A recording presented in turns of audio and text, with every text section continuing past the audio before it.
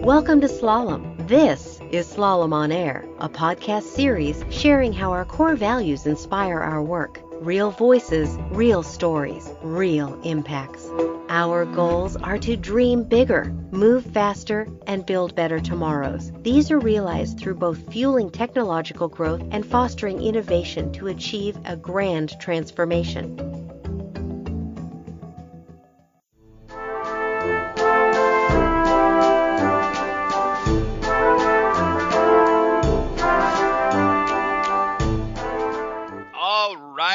Welcome back to another episode of On the Edge. This is Dave Uhler. I am excited today to spend a little bit of time with you talking about sweaters and wigs. What do I mean by that? Well, we're getting straight into sweaters and wigs, and there's no other way. Schitt Creek is one of my favorite little pastimes when I am experiencing some downtime and look for just a ridiculous take on life that no one else could possibly have.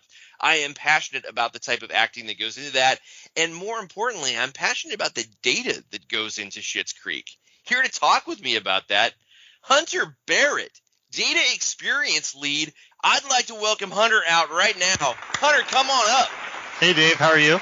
I'm doing fantastic. Hunter, I am so excited to spend a little bit of time with you. And you too.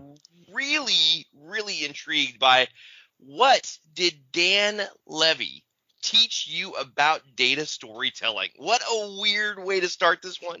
Excited for it.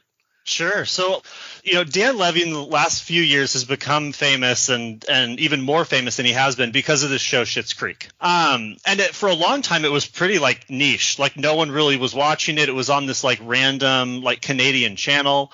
It made its way onto Netflix. And at the time, I was spending a lot of time on airplanes. And so I would watch shows like Schitt Creek. And what I started doing is kind of doing digital watercolors and drawings on my iPad. So I started doodling the wigs that Moira was wearing and the sweaters that David would wear. So David has this really, again, larger than life wardrobe that just kind of begins to help tell the story of these people and where they came from and how they ended up in this town, Schitt Creek. So I started doodling these things, these elements of the show, and very quickly, because I'm an analytical guy, my background is in a lot of data storytelling, dashboard development, all that stuff. It became this weird analytical challenge to me. I wanted a doodle of all of the wigs, all of the sweaters. So not just the comprehensive library of these things, but I wanted them in order and I wanted them all laid out. So I posted them on Instagram, and the hair and makeup people from the show found my post through a tag, I'm assuming, and they were like, "This is awesome. This is great. We're going to repost it." And I experienced this Canadian Insta fame for 10 minutes, which was really fun because people were talking about my work, and it was kind of the first time that's ever happened to me, is having strangers look at my stuff and have a conversation about it. So I put it on this website that I have, hunterthedataartist.com, and between the blog and Instagram, I began kind of getting comments from people about well, this isn't really data. You say you're a data artist. This isn't data. This is just doodles of sweaters, or at most it's information. I don't know what this is. And I honestly didn't wasn't losing sleep over it. I don't care. Consume the sweaters if you want. Take a look if you want. This isn't my problem. Would you tell me about what you experienced in terms of the visuals that you were seeing with his wardrobe and kind of how that maybe was a telltale for what David was going through? Sure. So what's interesting is the volume of sweaters that he was wearing was really high, right? So I think there's 117 of these things. And so I was going through the process of making all of these and laying them out. And the rigor there was really distracting. And to be honest, I wasn't really paying attention to any underlying meaning that existed there. What's interesting, though, is that the show decided to include my drawings in this book that they were making, a tie-in book for the kind of the wrap-up of the show. And it was featured there. They did a feature in Entertainment Weekly with the art and some excerpts from Dan Levy and team. And what was interesting was looking at my artwork and then seeing this blurb that Dan Levy had written or said, right, relative to the sweaters and what they mean. And what's interesting about your question is Dan Levy, as he conceptualized this character, he kind of gradually unwound this character and told a story about the evolution of David Rose through his wardrobe. So this was really interesting to me, and this is where Dan Levy really taught me something, because he says we were telling a story through these sweaters, and this story was about David and his evolution. And so I immediately said, okay, well, I have a spreadsheet about this wardrobe, and you're talking about stories, and I have the data, and there's a connection here. So this isn't just information. The spreadsheet that I have allows me and others who consume it to see not only a comprehensive collection of these sweaters, of this wardrobe, right? But we can also character evolution.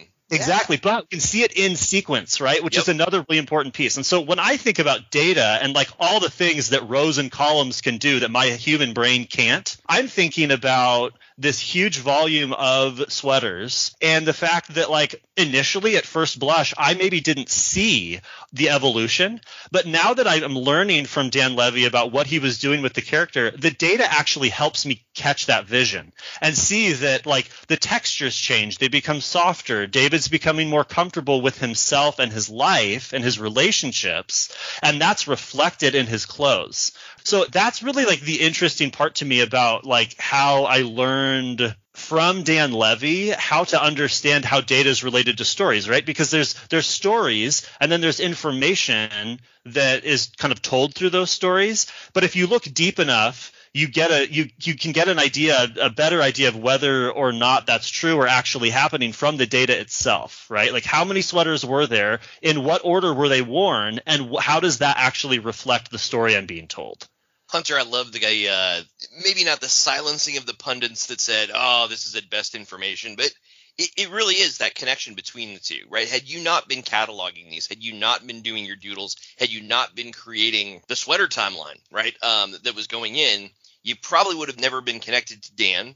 Dan probably would have never mentioned those things, right, in maybe his interview that day, and that probably would never have come together to be able to say, here's how you can see Dan Levy's story of David Rose, and here's the visual that actually goes with his character evolution that you had created in his head.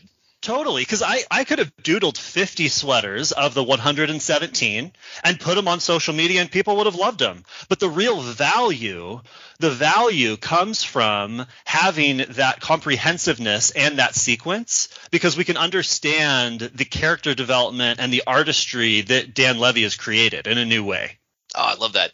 Hunter, so thinking about this in terms of whether I'm in data and analytics, whether I am an analyst working on a project, whether I'm a program manager that's managing my own work and seeing these things evolve, what can I take back from this in terms of how what's a good story that comes out? Sure. And how do you do good data storytelling?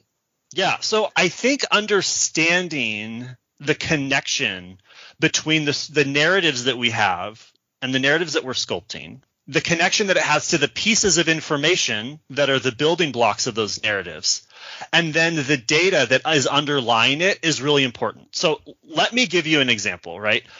I make a lot of PowerPoint slides to overview the work that me and a project team has done over the period of time. When I'm doing that, I'm not necessarily talking about the data that lands in the revenue dashboard that we made for the C-suite. Like I'm talking about what we accomplished, the start, the end date, the task at hand, the number of people involved from the project team perspective, and then who those project people were. So when I'm putting together a timeline slide that's supposed to be communicating what we've done, doing a postmortem of the project so that we can do the next round better or do the same things over again that went really well, when I'm telling that story, I need to talk about very specific things to substantiate what I'm saying, and I can actually stand behind it. And that's a really important process to go through.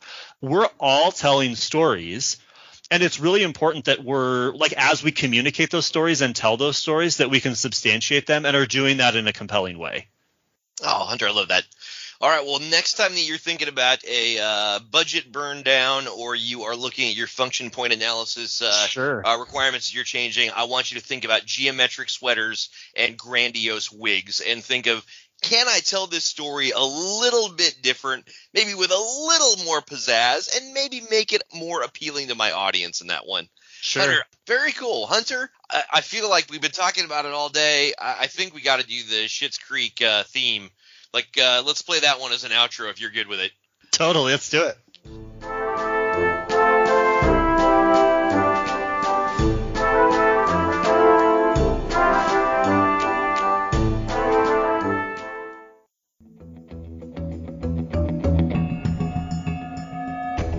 Thanks for listening to Slalom on Air. Tune in to hear more by following us on your preferred podcast listening app. New stories will be coming regularly. And if you're interested in joining Slalom, check us out at slalom.com/careers.